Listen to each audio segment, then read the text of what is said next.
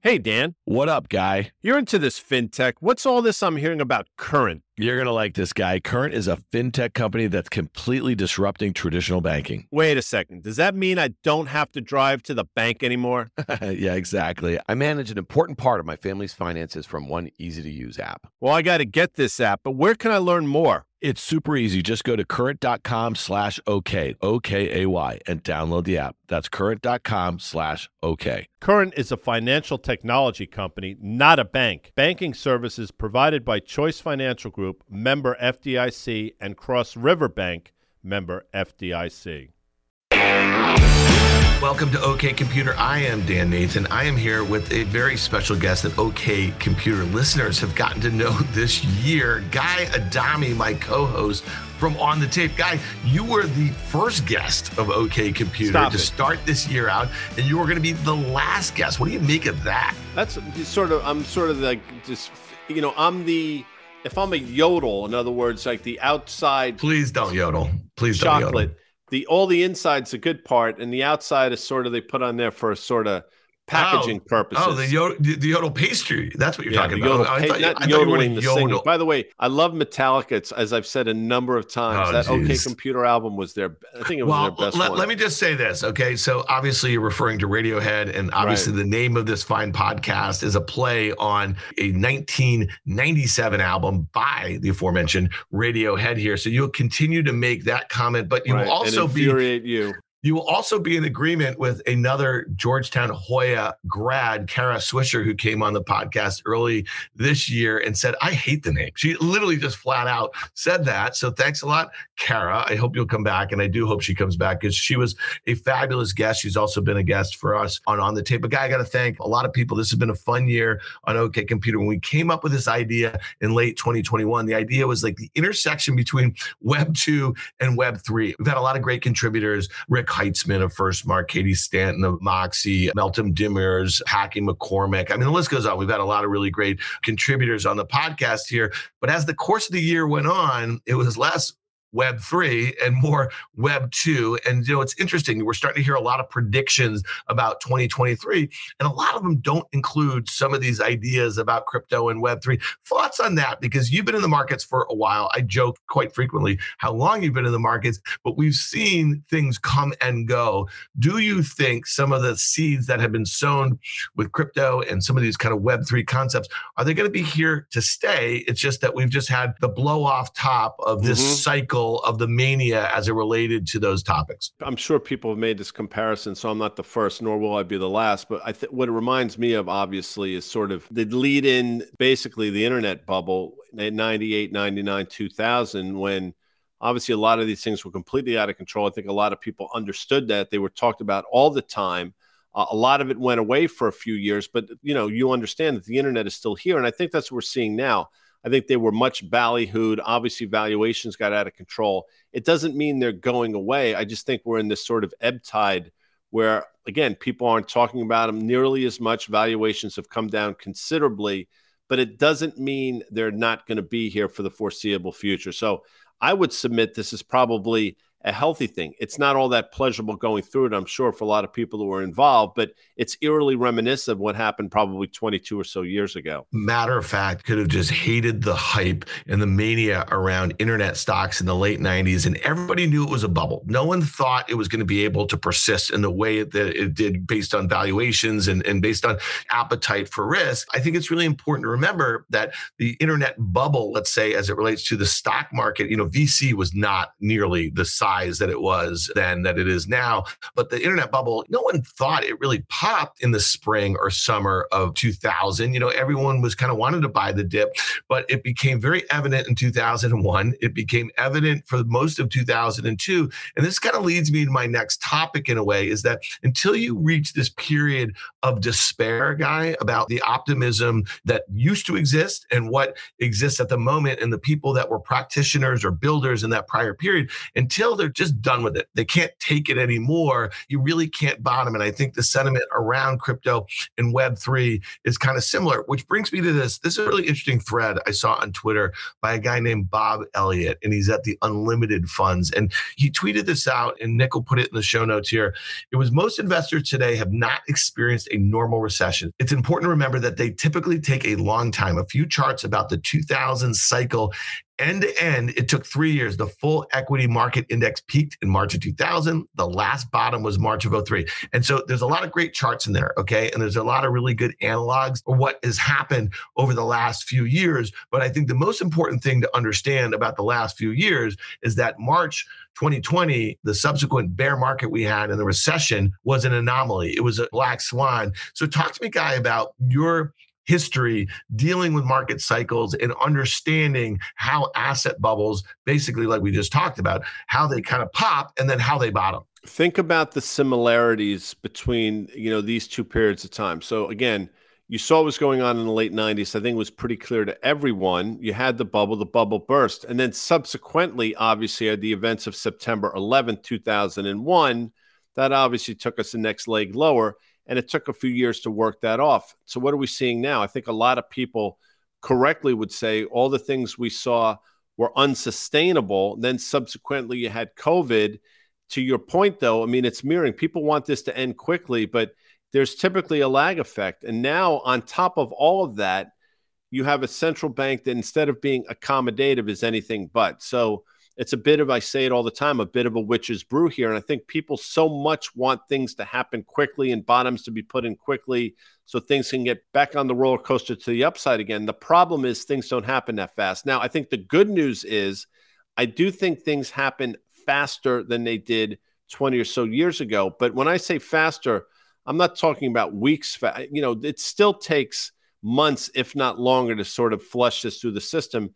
And on top of that, again, you have now not only the U.S. central bank, the Federal Reserve, but global central banks acting in kind. So it's going to be very hard for things to accelerate as quickly as they did a few years ago. And I think you just have to be patient here, to your point. It is pretty fascinating. You mentioned interest rates, and that's what's really different this time is the pace in which that they have gone up off the lows after this pandemic, right? So the Fed took unusual action to lower interest rates to zero in a very short period of time. And over the last year, they basically raised Fed funds from 0 to over 4% with expectations that they get above 5% early next year. And it's interesting, Guy, though, that as rates had come in, okay, as the Fed had kind of signaled the pace of hikes is going to decline, okay, which we all figured at some point that's going to have to happen. It coincided with a massive rally off of the lows in the stock market from mid-October, right? And so here we are now. We're seeing the 10-year bottom, I think last week or 2 weeks ago, about 3.5%,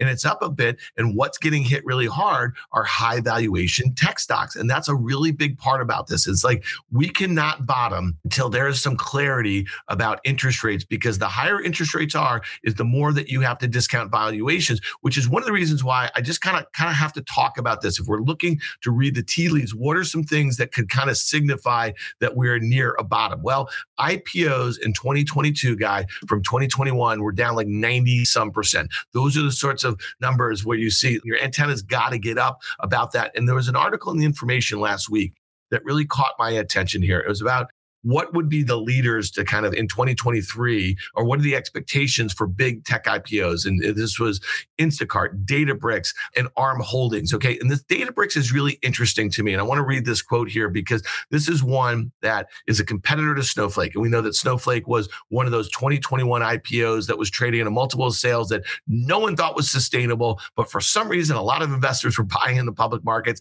until rates started going higher. And then the thing got creamed. And it still is expensive. And so here's a quote from this Information article. Executives at Databricks, which sells cloud services and software for companies to manage large data sets, have recently told investors the firm intends to go public in 2023. In 2021, in August, the company raised money at $38 billion. But here's the deal. This is the kicker. And this is where I think the disconnect is all. Databricks appears confident about the valuation holding up fairly well. It recently trimmed its internal valuation by 7%, guys. So they've trimmed their valuation from August of 21 at $38 billion by 7%. In August, Databricks reported $1 billion of annualized recurring revenue. So that places it at above 30 times sales. Is that how the market will bottom? And is that how a new bull market is going to form in some of these high growth tech areas? I just think not. No, I think the fascinating thing about private companies is they obviously see what's going on to their competition. They see what's going on in publicly traded stocks, but so many of them think that they're the outlier, right? They're impervious to this. I see what's going on with everybody else, but we have figured it out, and which is why you can say we're only down 7% from that prior valuation. At a certain point, the market decides, right? And if they want to do another raise at some point, it'll be the market decides what their valuation is. But subject to that happening, they could pretty much say whatever they want in terms of the valuation. But everybody thinks it's the other guy or gal. The reality, it's everybody. And I think until those private market valuations start getting marked down in a meaningful way, and 7% is not meaningful year over year at all. Meaningful is 25 to 30, if not more percent. And to your point, you're talking about a company that's still trading north of 30 times revenues. It's expensive. Snowflake at one point was a $400 stock. It's trading $137 right now, and it's still a $44 billion company. So even though the stock has taken a significant haircut, it's probably still expensive in this environment, Dan. So I think private companies still have a bit of hopium in them, and I understand it, but it doesn't mean they're right.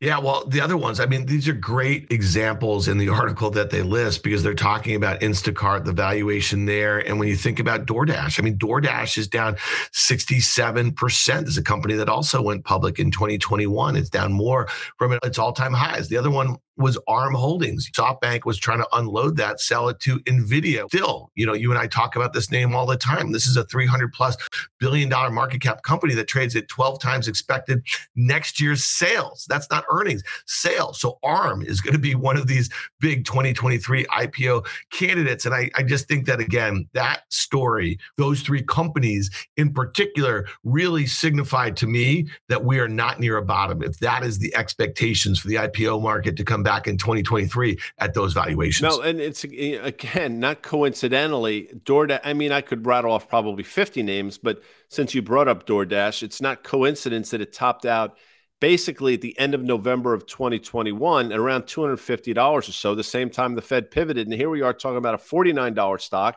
that still has a $19 billion valuation. So all these publicly traded companies have clearly taken their medicine, probably more medicine left to be taken. But these private companies, for whatever reason, still feel they're somewhat impervious to what's going on to their competitors that just have 3 letters or 4 letters attached to their name and trade on exchanges.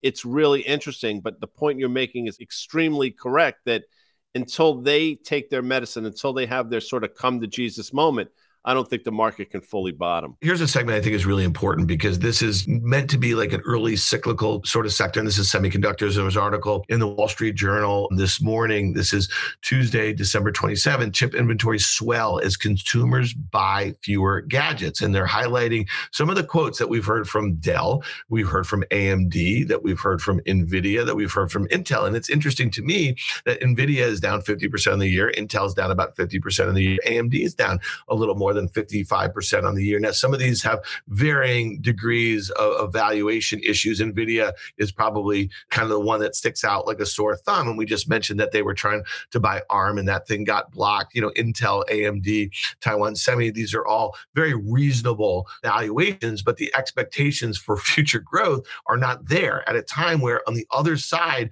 of these tight supply chain issues, right? And we were talking about this, I think, on the podcast on Fast Money, all the double ordering, it's likely to go swing the other way here. And here we are, Guy. And in a cyclical area like this, okay, when you have swelling inventories, which is what the Wall Street Journal article calls it. That is no bueno for valuations, because you cannot bottom until you see tight inventories matched with the expectations for an upcycle. And if you look at 2023, it looks like we're going to have fits and starts in the global economy, especially as it relates to China and what the turnaround of zero COVID means, but also I think the reorientation of supply chains and what a lot of countries are thinking about as it relates to the reliance on China and what globalization over the last 30, 40 years have meant. Now it is an issue of national security. In the demand component of this equation as well, when demand is falling, just go back, I encourage people to go back and listen or read the Micron report, when they reported earnings and some of the things that came out of that, and talking about basically, and I'm paraphrasing again, but demand falling off a cliff. And you're seeing it with NAND prices and DRAM prices at all, and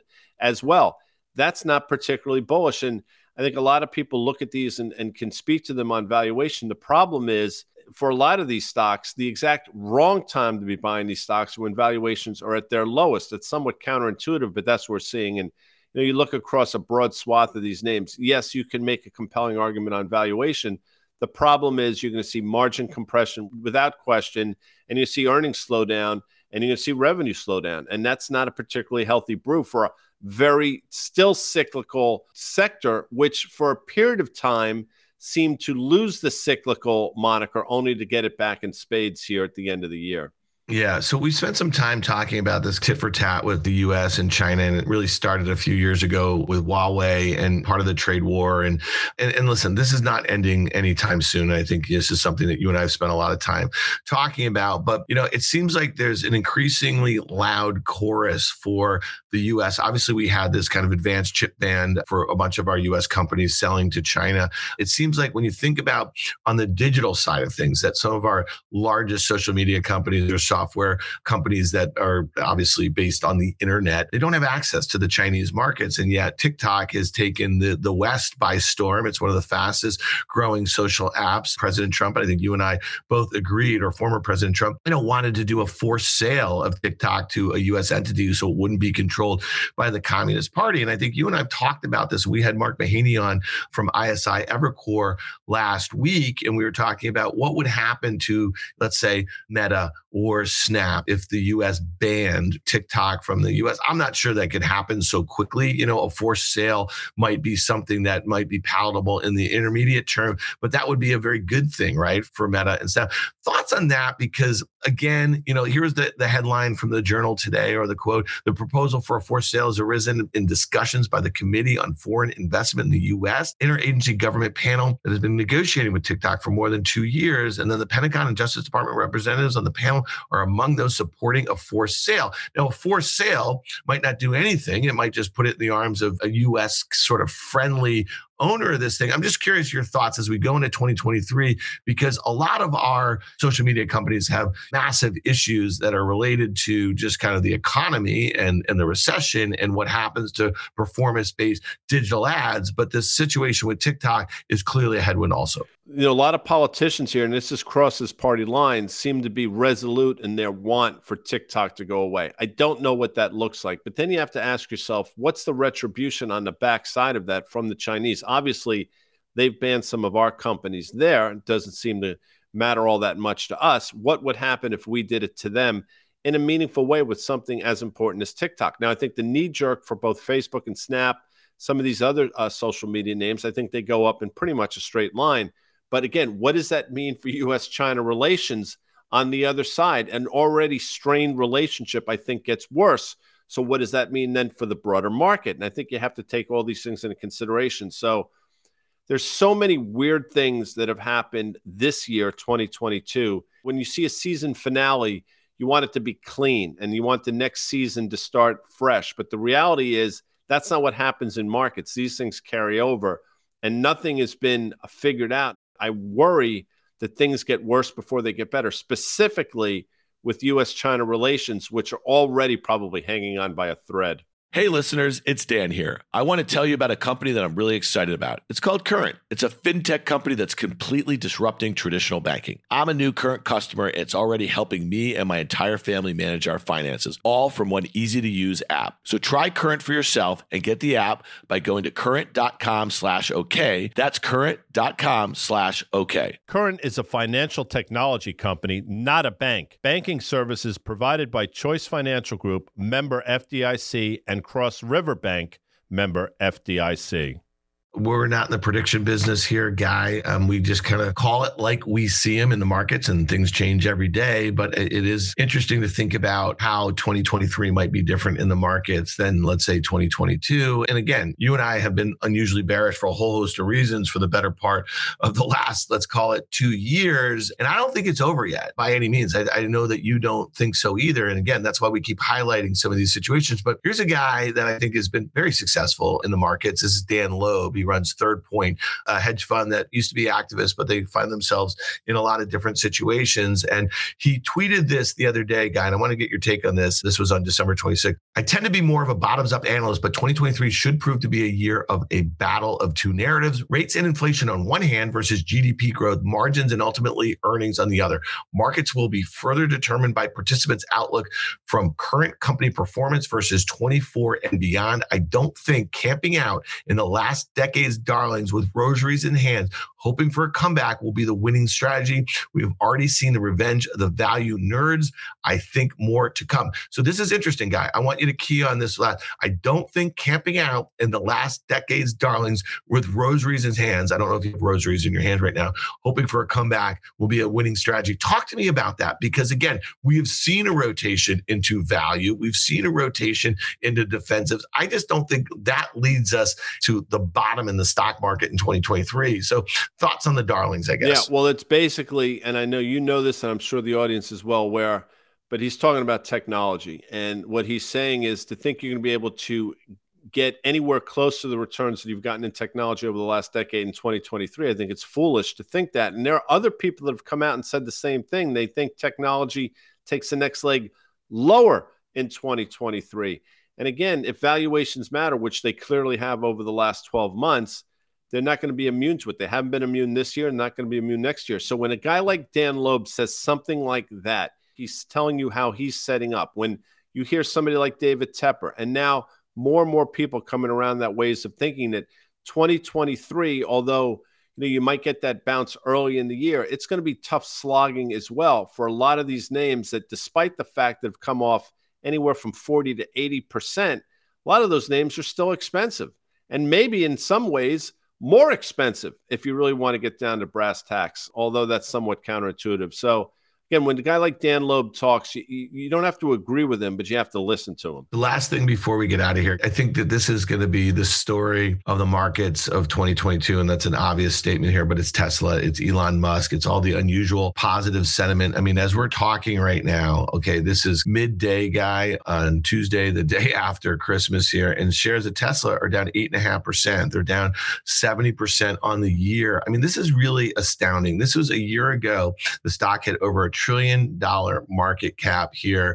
And when you think about this, and I think this is really important for all of these people out there who think that Elon Musk is this tremendous visionary, this tremendous operator, and he might be some of all of those things, but he has now lost investors 2 times as much money over the last year as he had made them since Tesla's IPO in 2010. And what's really important about these last 2 years is that the stock was added, okay, in late 2020, Guy, to the S&P 500. So it's not just fundamental people who believe in Elon Musk and his vision of the future who bought Tesla shares, okay, over the last 2 years, but it's everybody who owns the S&P 500 mutual fund or ETF that tracks it or anything. And to me, that's what's so important about this story, that unusual positive sentiment about him, okay, is something that has always felt unnatural to me, but now it's starting to hurt mom and pop who basically don't know Elon Musk, don't know Tesla,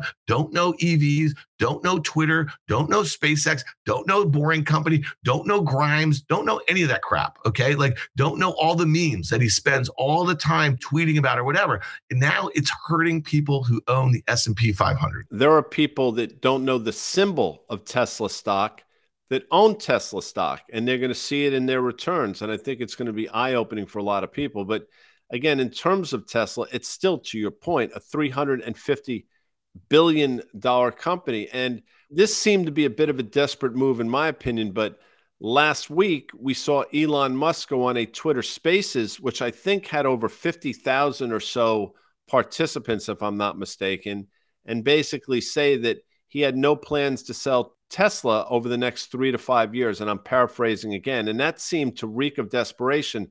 I mentioned it because that was the day that Tesla again made a new 52-week low around 124.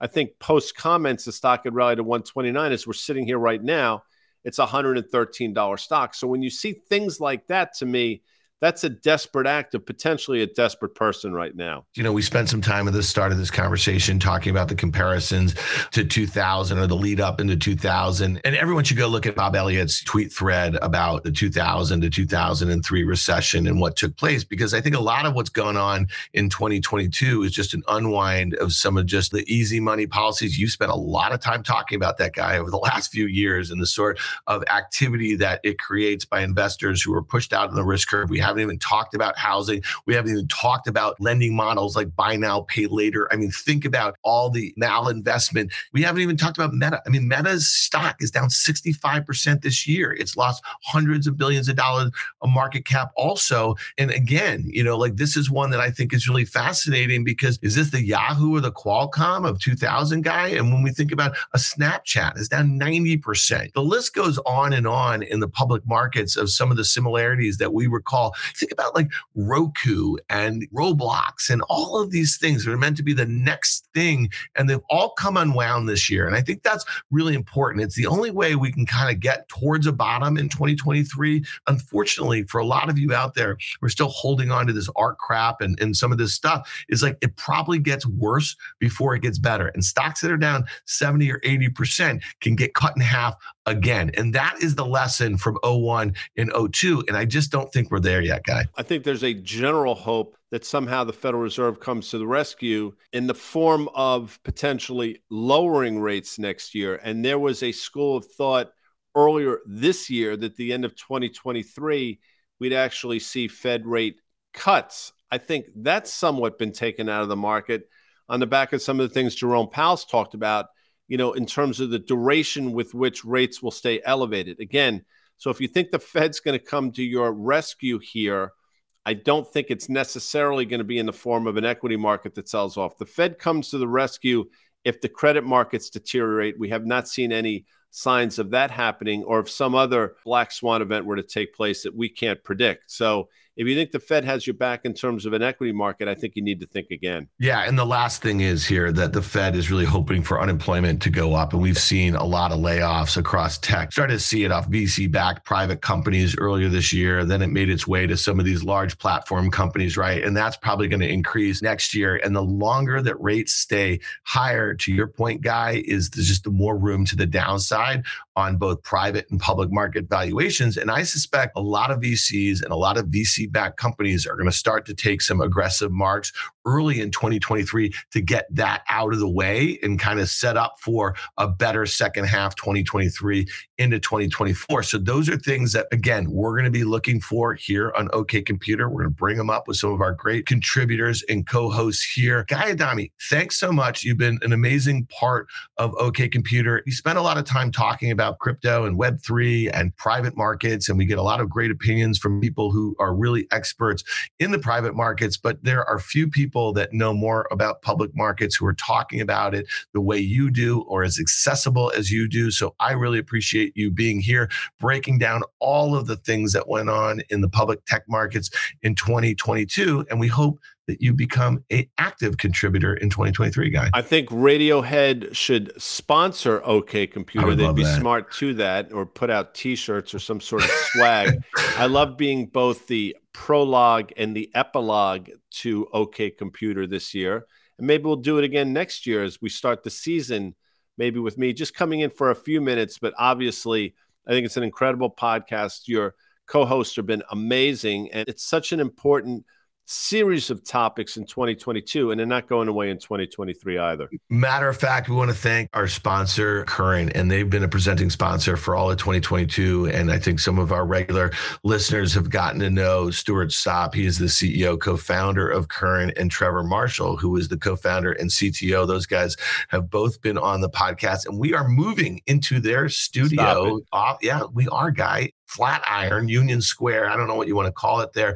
And we are going to be broadcasting daily from there. OK Computer, on the tape, and of course, our market call. So thanks to Current, thanks to Stuart and Trevor and the whole team over there. We look forward to a huge 2023 for OK Computer. And thanks a lot, Guy Adami. Happy New Year. To you as well. The irony of working at Flatiron and using one on my hair is not lost on me, Dan. All right, fair enough. See you next year, pal. If you like what you heard, make sure to hit follow and leave us a review. It helps other people find the show. We also want to hear from you. Email us at contact@riskreversal.com.